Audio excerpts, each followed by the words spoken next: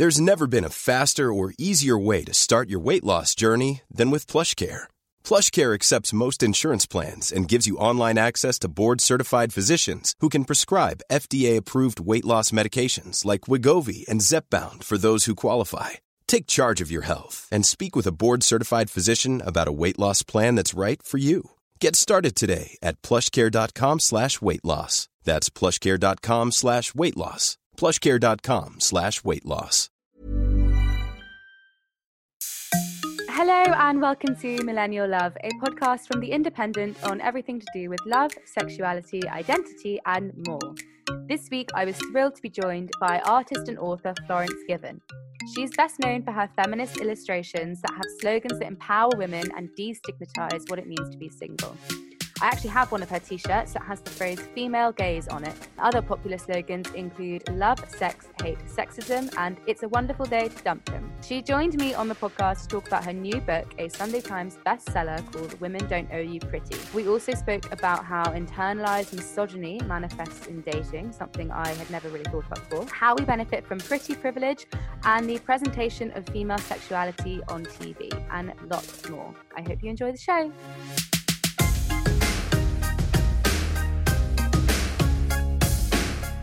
Hi, Florence.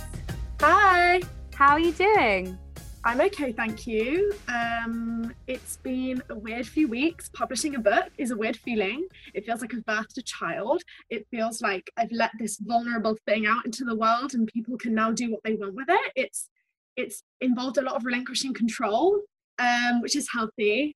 But yeah, it's a process I've never had to experience before. And I love new challenges. I love having new opportunities. So I'm just like, bring it on. It's a weird time to be releasing a book as well. Like, I suppose you would have normally had a launch party for it, wouldn't you? Yes, and also with everything going on in the world right now, if I could have postponed the launch or the published date of my book, I would have. It felt really weird and almost insensitive for me to publish a book in the social context with the Black Uprising and everything. I wanted to direct my energy towards that, but I couldn't help that my book was like coming up in the middle of it. So it's been a weird one. I had to cancel a lot of events because it just felt wrong to be talking about anything else with my platform, particularly because a lot of people follow me to be directed to resources and the literature and the articles of Black women. So that's how I was using my platform for the first few weeks. So it was just a really weird time to be talking about a project. It didn't feel comfortable, but it was inevitable. And yeah, just so much mixed emotions. And like you said, I would have probably been doing a book tour. I would have been doing live events and all of this kind of stuff. So it's been, I mean, I imagine this is not the usual process for someone who's publishing a book with a publisher. Yeah, because this is your first book, isn't it? And I want to get onto it. The book is called Women Don't Owe You Pretty. So I do want to get onto that in a moment, but I want to start off by just asking you a bit about how you built your platform, because you've got something like 400,000 followers on Instagram, haven't you? It's a fucking lot. It's a lot, and yeah. and you're kind of known for your sort of witty, pithy slogans about female empowerment and about dating, which is why you're so perfect for this show. So could you just start us off by telling us a bit about how you built that platform and what inspired you to start kind of creating those slogans? Yeah, well, I think the first time, I always pinpoint the first time, how do I say this? The first time there was a catalyst for me to inspect myself and look at who I am and look at my behaviors was in high school. I was in this clique in school, and it was this really toxic environment. And then I was ousted from the clique and ousted from this group mentality. And then I think it was being out of this environment where it was like survival mode. It was like, my school was the most wildest experience ever. It was an all-girls school. It was just wild for the first couple of years at school. Then I was ousted from the group, and usually you would do anything to get back in, but I decided to stay out. I didn't like the person I was becoming, and then it was me who was bullied for the next few years of being at school. And I think experiencing that and seeing the shift of being out of a group mentality and forced to kind of be on my own and be in isolation at school was the first time I started to reflect inwards and look at who was that person I was becoming? Who am I now? Why are these people hurting me? And I think to navigate and cope through that experience, I researched stuff and I learned a lot about internalized misogyny. And my knowledge of internalized misogyny informs so much of my work today, because I'm just fascinated with it. I'm fascinated at how patriarchy gets women to do its dirty work for it, by getting us to pit against each other, call each other names to alleviate these insecurities we have, which were insecurities planted by capitalism and racism anyway. So all of this horrible stuff, I couldn't believe that I had been encouraged to view women as competition rather than my comrades who are in this fight together with me. And of course, at different levels, I'm very privileged with the identities that I have. But as people to help each other and hold each other accountable. And I think I reflected on knowing this, that it wasn't about me, that it wasn't, they found something out about my private life. And then that's when I was the one who was bullied. Right. I was going to ask, what was it that led to you being ousted? Was it, so it was like one particular thing that happened? Yeah, no, they found out I had an eating disorder. And instead of helping me, I think a few people wanted to, but even if they wanted to, they weren't allowed to, because the head girl of like the group wouldn't let you, if else then you would be ousted. It was, oh my God, that's awful. How old were these girls? How old were you? It was about when I was 14 years old. It was very, very high school clique kind of, stereotypical bullshit. But, I was part of that group before it happened to me in my early years in school.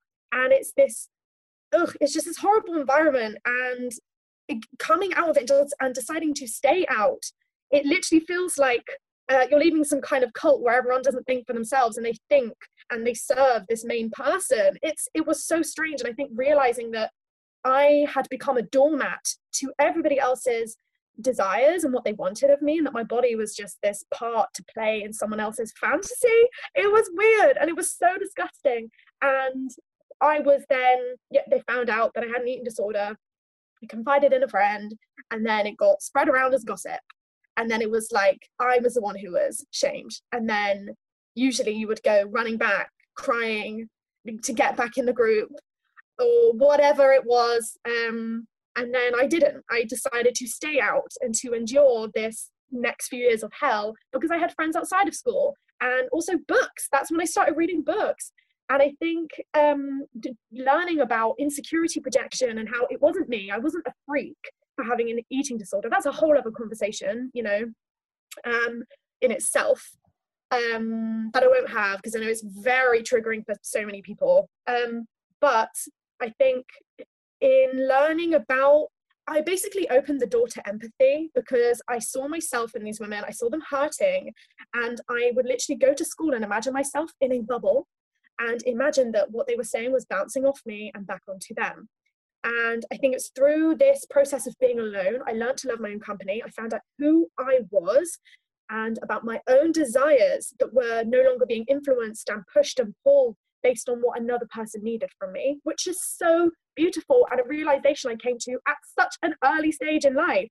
And I think it was that opened the door to empathy and to learning about feminism. I stopped wearing a bra at school, and a lot of people would like talk about it. It was literally just because it hurt, right? Bras, it literally felt like a prison for my tits, and I just hated it. And then a lot of people would talk about it, and then I couldn't understand why, right? Because we're not taught about sexualization of women's bodies in school. So I Googled some stuff, and oh my God, right before my eyes, a whole history of women's bodies being sexualized and objectified.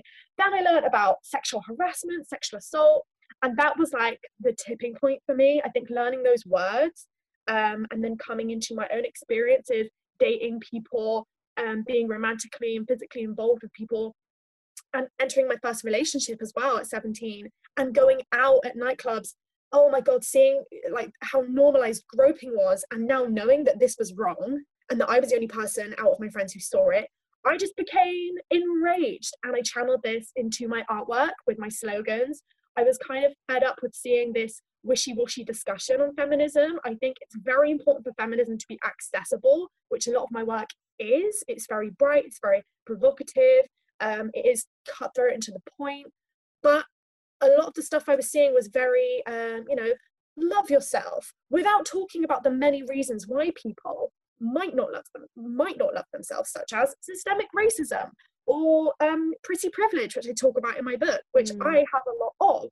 And all of this stuff I started learning about, and then putting it into my artwork. And then the next catalyst for growth was dumping my ex-boyfriend and realizing that I had been in an abusive relationship for almost 3 years.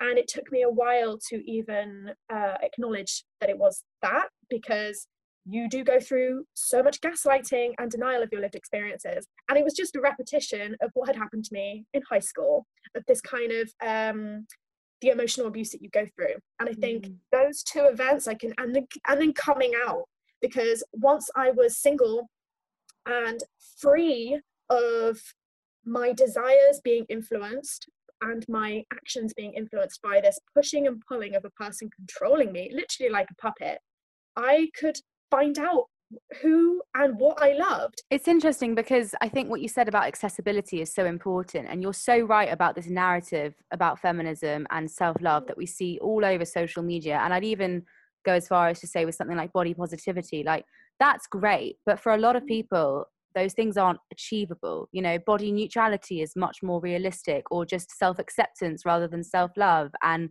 it's political, babe. Self-love has to be political. Yeah, exactly. And you write about in the book. So moving on to the book, the title, Women Don't Owe You Pretty. Can you explain a bit about where that came from? So I saw this quote floating around Tumblr, which is at the beginning of my book, for years. And it always sat with me. And I didn't quite understand it, because I think I was reluctant to think of me making myself look good as a currency. I wanted to tell myself so badly that it was innate and all women just love to do this thing. And if you do, that's fucking incredible.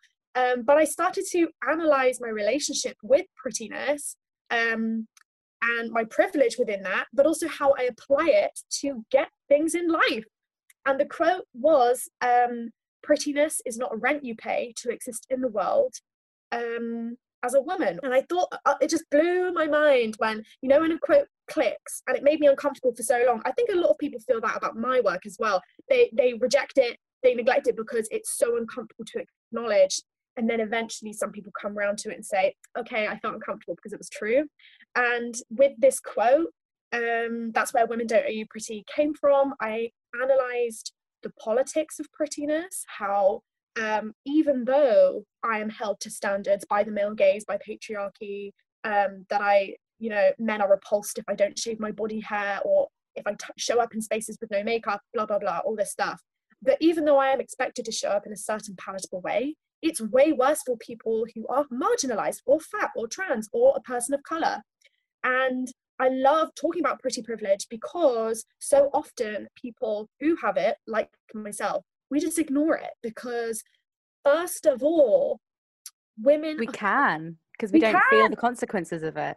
Absolutely. But it's a different kind of privilege, though, because it's not like... how do I say? I am objectively a white person. There's no refuting that. But in society, we still view beauty as subjective, right? We don't want to say, I have pretty privilege, because then in our minds, we feel that we sound vain, that we sound big-headed, that you think you're this person who is a narcissist, all the kind of words that we use to describe women who are aware of, even if they're just aware of their worth and their value. We use these words to make women get back in their place, right? If someone complimented me a couple years ago, even recently, if someone compliments me, I will often deflect that compliment and say, oh, no, I'm not, and I think that's a habit that women have, is that beauty is something, or prettiness is something that is given to us by men that we can't be aware of ourselves. So to say you have pretty privilege, you have to acknowledge that you are pretty, and that's so uncomfortable. But if you look at prettiness as a sum of all the other privileges you have, then it makes more sense. So my quote-unquote prettiness, or as I say in the book, and I learned from Black women, the appropriate term is desirability politics. It helps you understand that your prettiness is a sum of being thin, of being cisgender, of having Eurocentric features, all of the stuff that we hold to a high regard in society, does put you on a higher pedestal to receive better treatment from the world around you. The world around you will respond to you and react to you in a much more respectable way if they want to fuck you. And that's the truth.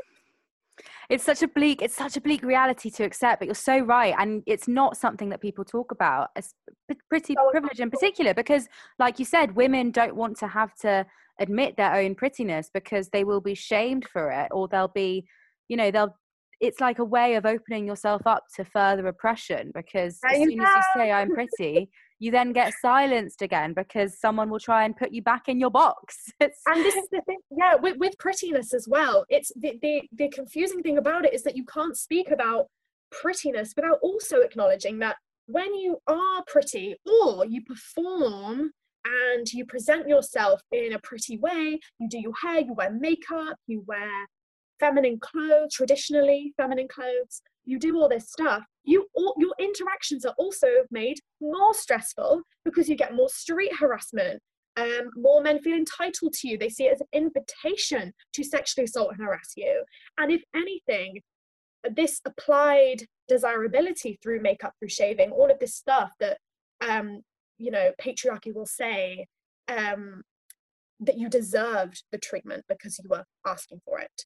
So you need to have an amount of prettiness to, first of all, and in The Beauty Myth by Naomi Wolf, she says that you need to be pretty to be believed of even being sexually harassed. But then also that prettiness will be used against you to prove that you were asking for it. Because if you're not, quote unquote, pretty, people won't believe that you were sexually assaulted. Because who would do that? That's the myth, right? Such a good point. It's such a fucking bizarre paradox. Whenever you read about these high profile rape trials, like thinking of the Ulster rape trial in Ireland a few years ago, and in another trial where they passed around like black lacy pants, like all those kind of things. It's just every sign of conventional prettiness is used against you, but then also it's the reason why you've got that platform in the first place. Mom deserves the best, and there's no better place to shop for Mother's Day than Whole Foods Market. They're your destination for unbeatable savings, from premium gifts to show-stopping flowers and irresistible desserts. Start by saving 33% with Prime on all body care and candles. Then get a 15-stem bunch of tulips for just $9.99 each with Prime. Round out Mom's menu with festive rosé, irresistible berry chantilly cake, and more special treats. Come celebrate Mother's Day at Whole Foods Market. Hey, I'm Ryan Reynolds. At Mint Mobile, we like to do the opposite of what Big Wireless does. They charge you a lot, we charge you a little. So naturally, when they announced they'd be raising their prices due to inflation, we decided to deflate our prices due to not hating you. That's right. We're cutting the price of Mint Unlimited from $30 a month to just $15 a month. Give it a try at mintmobile.com/switch. $45 up front for 3 months plus taxes and fees. Promo rate for new customers for limited time. Unlimited more than 40 gigabytes per month slows. Full terms at mintmobile.com. One thing that you talk about in the book, I know you touched on earlier about internalized misogyny, and I never actually thought about applying it to this situation, but it's so interesting, and I think it will really resonate with a lot of people. When you talk about having feelings of hostility towards a partner who has an ex-girlfriend, towards that ex-girlfriend, and that is such a universal feeling. I've had it myself, and you almost, regardless of how your partner speaks about that ex, you're almost conditioned to hate them and to come up with all these horrible myths in your head about them and about how you are better. So talk to me a bit about that and about how that manifests. I think it's so interesting, isn't it? Because your partner could literally, whether they say shit about their ex or they bolster them up on this platform and say, actually, my ex is really amazing, they were healthy, you're always going to be want to be better than that person. And I think it's the reason I say that it enables your internalized misogyny is because, first of all, the internalized misogyny is when you put yourself in a competition with a woman. And we do that with most women we interact with, unless we consciously tell ourselves not to, right? So when you have you're with a partner and they have an ex who is a woman, that's like, you literally put yourself in competition with them because you want to be better. You want to be what that partner never was for your current partner. You want to not make the same mistakes. And also this can be used against you. And this is why I speak about it. Sometimes it's not the girl, sometimes it's your partner who is. It's called triangulation, when people say stuff to you about someone to create this divide and this resentment, so that if that person ever reached out to you about their experiences with your partner, you would never believe them because they've been called crazy or psycho, which are obviously awful ableist words, but that's what people use to describe women who have been abused. And I talk about this a lot with my friends. I've never said this on Instagram. But I often wonder how many women who have never interacted with me, who don't know who I am, actively think I am crazy and psycho because it's what men who have abused me would have told them to discredit my voice. And even with women, you know, I often think about the women from my high school or friends who have hurt me. I wonder how many people out there think have this tainted version of me, because if I were to ever speak my truth about my experiences, I would already be discredited because they've built this image up. And it's so interesting. And I think, you know, I've not been in a relationship for 2 years. I've had this time to be single, to date around and find out parts of myself. I think whenever you go on dates, people mirror parts of yourself back to you, and it's up to you whether you take that as a reflection or whether you say it's the other person and project it onto them. And I think I absolutely think there's part of me, inside everyone today, that still exists, that makes you want to compare yourself to your partner's ex. And I think it's in my book, I said that the way I flip it is by literally flipping my criticisms of other women on its head. If you see a woman wearing an outfit and you think, what the fuck is she wearing? Flip it around in your head and say, wow, look at her confidence to wear that in spite of what other people might say. And I think if you can empower women with your criticisms of them instead, and do the work with your ego later about why did that come up for you? Why did you feel that way? We can have much more healthier relationships with women, and then in turn ourselves. That's such good advice. It's such a prevalent thing, even not just with a partner's ex, but I'm thinking even if with an ex's new partner, you know, if that person is also a woman, you then find yourself diving deep into their Instagram to find out all the ways that they are similar and different from you. Yeah, exactly. Yes. Or sometimes make yourself feel worse. Like sometimes a form of self-harm, isn't it? To be like, oh, they look like this and I don't look like that. To prove that you are unworthy to yourself, because deep down that's how you feel. And we're always looking for reasons to prove that, not everyone, but a lot of people who have these wounds will search for reasons to prove that they are unworthy. And yeah, no, that's really interesting that you said that. And obviously the title of that chapter is Refuse to Find Comfort in Other Women's Flaws. And I think that is what we do, you know, when you see someone having, and I think part of that is to do with, I think it's nice to see relatability in women. I noticed that a lot of people message me after I talk about mistakes I've made in the past, and they will say, thank you so much for talking about this, because I had you on this pedestal for so long. And I didn't realize that actually some people just want to be able to relate to people, because there's a difference between finding comfort in people's flaws and tearing them down, and then also just finding comfort in knowing that everyone makes mistakes and that you can bounce back from them with changed behavior. You also write in the book about how queer first dates differ from straight first dates. So I want to ask you about that, because the thing you touch on a lot is the ambiguity, and you explain very well how, you know, obviously on a queer first date there are fewer gender roles at play, but then you say that many of them kind of follow a similar pattern. So can you explain that a bit? Yeah, so like it's so funny, and within the queer community you have so many tropes that are just universally true, and that is that every single date, even if it's established that it's a date, it still feels ambiguous, because the way you interact with or rather, I'll speak for myself, the way I interact with women and non-binary people is in this way that it is so, I don't have to perform a gender role. I don't have to perform my role, my quote unquote, my role as a woman, because there's so much freedom to just be and show up as my authentic self, as opposed to when I'm on a date with a man, which I don't do very often, it's entirely different because you're constantly, or subconsciously anyway, performing around his masculinity. At least that's what I felt and realized I was doing after I journaled about it. I felt like I was going into a shrinking machine designed to cater to his ego and the version of myself that he would love the most. And I found that I was, it would be little things like not bringing up my very strong views, which now I do almost instantly because it's the best bullshit filter. And I realized that I was slipping into this role subconsciously of how I thought a man would respond well to me. It's this like people pleasing, the people pleasing leaps out on dates with men.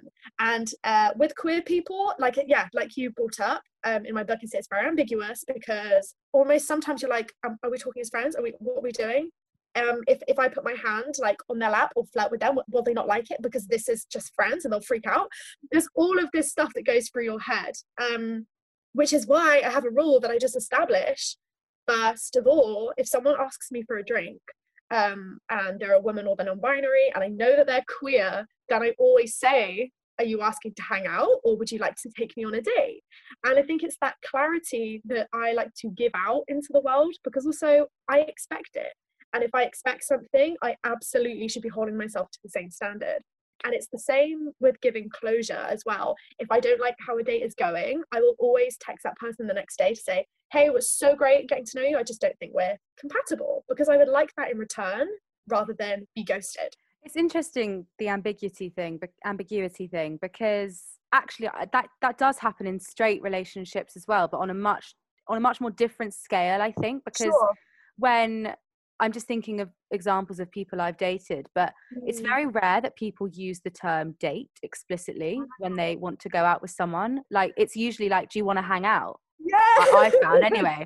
And I think a part of that is wanting to keep it ambiguous because you want to, like, I don't know, keep someone on their toes, but also it kind of absolves you of responsibility and it keeps things casual. Wow, that's so true. It's so weird, isn't it? And I've had guys do that with me, and then they, you know, they kind of, they're very flighty and they turn out to be fuckboys. What you just said right then, it absolves you of responsibility. That is so true. Yeah. Oh my god. So, well, we weren't dating, we were just hanging out. It's so fucking weird. It was just casual. What did you think this was? Yeah. And this is the thing. Absolutely. But this is funny because I actually recently did this with a girl. I was like, oh, is this a date or is this a hangout? And she said, well, to be honest, I was going to keep it ambiguous because I wasn't sure. And then I was like, well, do you know what? I'm happy to also enter this as ambiguous. With, like, as long as you're both on the same page. There you go. Yeah. So sometimes people establishing that, and then you feel so relaxed on the date. But there is nothing worse than fancying the fucking pants off someone and not knowing if you can make a move because they think that it's just friendly. And again, that's a whole fear of rejection thing. But it's also kind of valid because I think you don't want to encroach on someone's personal space and all this kind of stuff. And with women as well, there's a whole other layer of that. So it's it's very interesting. I love talking about it. Yeah, it's absolute torture, that feeling when you're trying to figure out whether someone likes you or not. In 2018, you shared a photo of Megan Barton Hanson wearing a t-shirt with one of your slogans on it, and it said, "Stop valuing women based on their sexual history." Yes. And that was something that I loved, first of all, because obviously if you've watched Love Island, people listening, Megan was a contestant who experienced quite a lot of slut shaming on the show and afterwards as well. So talk to me a bit about why that was such an important message for you to put out there and why you were so happy for Megan to be a spokesperson for that message. Well, I think anyone can wear my message. You know, I'm not going to police someone and say, you can't wear this because of blah, blah, blah. I think it was great that my t-shirt was like on, that slogan was just emblazoned across her chest in the same desk as Piers Morgan. I just think that was so iconic. That message is so important to me because there is so much shame surrounding sex. When I grew up, I was called frigid for rejecting sexual advances from men. And when you think about it, that's just, you're using that word to shame a woman for saying no. And what kind of a message does that send to women about their bodies on every level? it tells you that your bodies exist for men, and if you don't give it up, you're a bad person. But also, if you do give it up, you're a bad person. And I really want the kind of message that I want to lead women to, in conclusion with this book, is literally no conclusion at all. The conclusion is that you are gonna be criticized either fucking way, so just do what you want. And you know what, you might have to be single for a little bit to figure that out, to go through that loneliness and that period of not having any external influence on your desires, to find out what your desires even are. Were your desires about you and what you genuinely love and what turns you on and how you feel good in the world, or were they about what society expects of you as a woman or a non-binary person, or whatever kind of label box that you have been pushed into? And I think that the thing with that message is, I used to slut shame my friends internally. You know, I would never call them a slut, but in my head, because of all these messages I had about women, I would think that they were easy, which is just a horrible thing to think. And again, even saying that out loud is gross. That I love, oh my God, I love women, and I love women who don't care about what other people think about them and their sex lives. And that was a really important message for me, because a woman's choices that she makes about her body should not be up for discussion, because we don't hold men to the same standard. We don't talk about men's sex lives that way. Yeah. And I read this thing that said, it was a tweet, and it said, it's interesting how men think that a woman who sleeps with 30 different guys has a loose vagina, but a woman who has a boyfriend and has fucked him so many times is all of a sudden like not under the same category. Yeah. It's all of these. That's so true. Like, that's biologically makes absolutely no sense. It's very true. I just think back to Megan, it's so interesting how I think her being on that show raised so many of those important discussions about female sexuality. And it happened the following season as well. I don't know if you watched it, but there was another person on the show called Maura Higgins, who was also wonderful on it. And, you know, she spoke about sex quite a lot. She was quite upfront about her sexuality.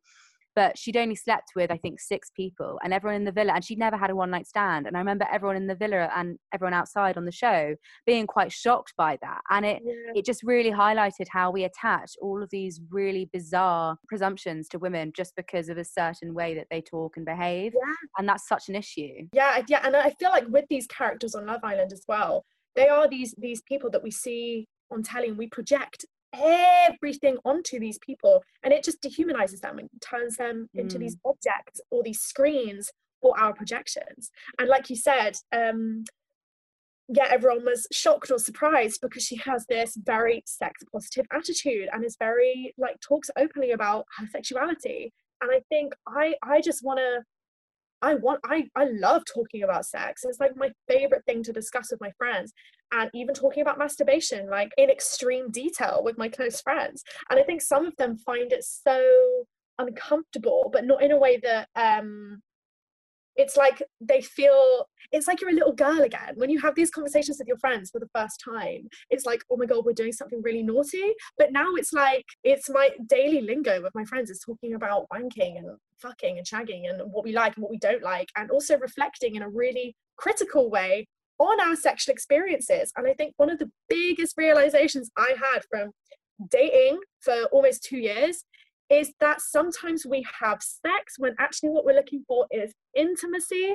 That was a big thing I learned, and how women in particular don't know how to quote unquote offer something to someone unless it's sexual, because it's what we're used to having our value placed on. So that's something I learned a lot about last year through dating, that I didn't write in the book, but it's just something I realized. That's so true. That's so so true. I want to finally I want to touch on a brilliant comment that you make in the book. You compare ghosting to capitalism, which from the outset makes no sense at all, but the way you explain it really resonates. So can you just tell the listeners about that comparison? Yeah, I remember writing it and I was like, oh shit, this is like capitalism. It's like capitalism, because capitalism is a system which almost exactly and entirely replicates narcissistic abuse. People who are in positions of power, Donald Trump, his entire regimen is narcissistic abuse. It instills fear in people. It creates insecurities and then profits from those insecurities. Capitalism, racism, patriarchy, they are narcissists, these bodies of oppression. And ghosting is another form, because it's another form of emotional manipulation. Not always. I've ghosted people for my safety because someone was encroaching on my boundaries and I felt like I had no other option. I'm not going to communicate with someone who's harming me. Absolutely no way. Sometimes it's because I didn't know the situation and I was busy with life, and this person had prioritized me like their number one priority, and I was just busy for a few days and I wanted to get back to them in my own time. But in their reality, I had ghosted them. So it's contextual. But when it is done in a way that someone will avoid you and then come back, and avoid you and then come back, this is why I said it's like capitalism, because they almost plant this insecurity inside of you that you've done something wrong by not talking to you for a couple of weeks, right? There's passive aggressive, silent treatment where you internalize all of that. It's happened to me. I've been ghosted a few times, and it makes you feel, shit, what did I do? So only this person can heal this insecurity in you, because they have the supply. They give you the validation that you need to feel secure in yourself again. Like capitalism plants the insecurities in women, in marginalized people, in fat people, in all of marginalized identities. Anyone who has an insecurity, it's because capitalism has told you it's wrong, so you have that insecurity, and people enforce this insecurity in you by calling you names and treating you differently when you are fat or you have hairy legs as a woman. So you then also go to capitalism to buy the product to quote unquote cure you of this ailment or this flaw that you have. And I think the best example of that insecurity planting and then also selling back to you the solution is with shaving. So in the early 1900s, women didn't shave, but then Gillette realized that they can make a fuckload of money selling razors to women, made them pink, and then also made them cost more because of the pink tax that every black brand applies to women's products. And now we all fucking hate our body hair and shave it. So it's that they create the void and the supply and the demand, and that is like ghosting. It's explained a lot better in my book. I'm not sure if I did that. No, you did. You explained it really well. And the shaving thing, I only learned that recently as well. That is absolutely mad. That's where that comes from. Yeah, I had no idea. I mean, there is a history of people in different cultures shaving their hair. In the Western world. So finally, it's time for our Lessons in Love segment. So this is the part of the show where I ask every guest to share something they've learned from their own relationship experiences and how it shaped their understanding of love moving forward. So Florence, what is your lesson in love? Oh, okay. On the spot, but I like it. I have so many lessons in love. I think number one is that you cannot change people into versions that you want them to be. You have to accept them for who they are, where they are in life when you meet them. And because even though you want this, so for example, most people right now are very aware of politics. And I think there's this need, for me anyway, I've been in situations where I've dated men where I just wanted to grow them into these incredible feminists. I wanted these men to learn and to grow with me and to understand all of this stuff. But this person has to want to do that work. And even though you want to grow this person into a better version of themselves, it's still manipulative. And when you realize that you trying to create someone in your version of how you want them to be, whether it's better for them or not, you can literally know, you can date an alcoholic and know that them getting sober is going to be better for their life, but you still trying to have a part in that sobriety by doing stuff to make them, so it's still manipulative. It's still manipulation. And I think I've learned so much that offering space for people and offering support without intervening is the best way to approach love. And that person always has to want to do the work themselves. And I think particularly as women, we want to grow people into the best versions of themselves while neglecting ourselves in the process, to avoid getting to know who we are and what we want, because that's how we've been socialized. So I think to round that point up, The lesson I've learned in love is that you cannot invest in people's potential. And it's also very delusional to think so, because you're not falling in love with them. You're falling in love with a false version of them that you've created in your own mind. And you are not entitled to be disappointed when they don't live up to that fictitious story about them you've made up in your own head. You're just setting yourself up for disappointment. That's it for today. Thank you so much for listening. If you're a new listener to this show, you can subscribe to us on Apple Podcasts, Spotify, Acast, or anywhere else. You can comment and leave us a rating too, so that more people can find us. Keep up to date with everything to do with the show on Instagram. Just search Millennial Love. See you soon.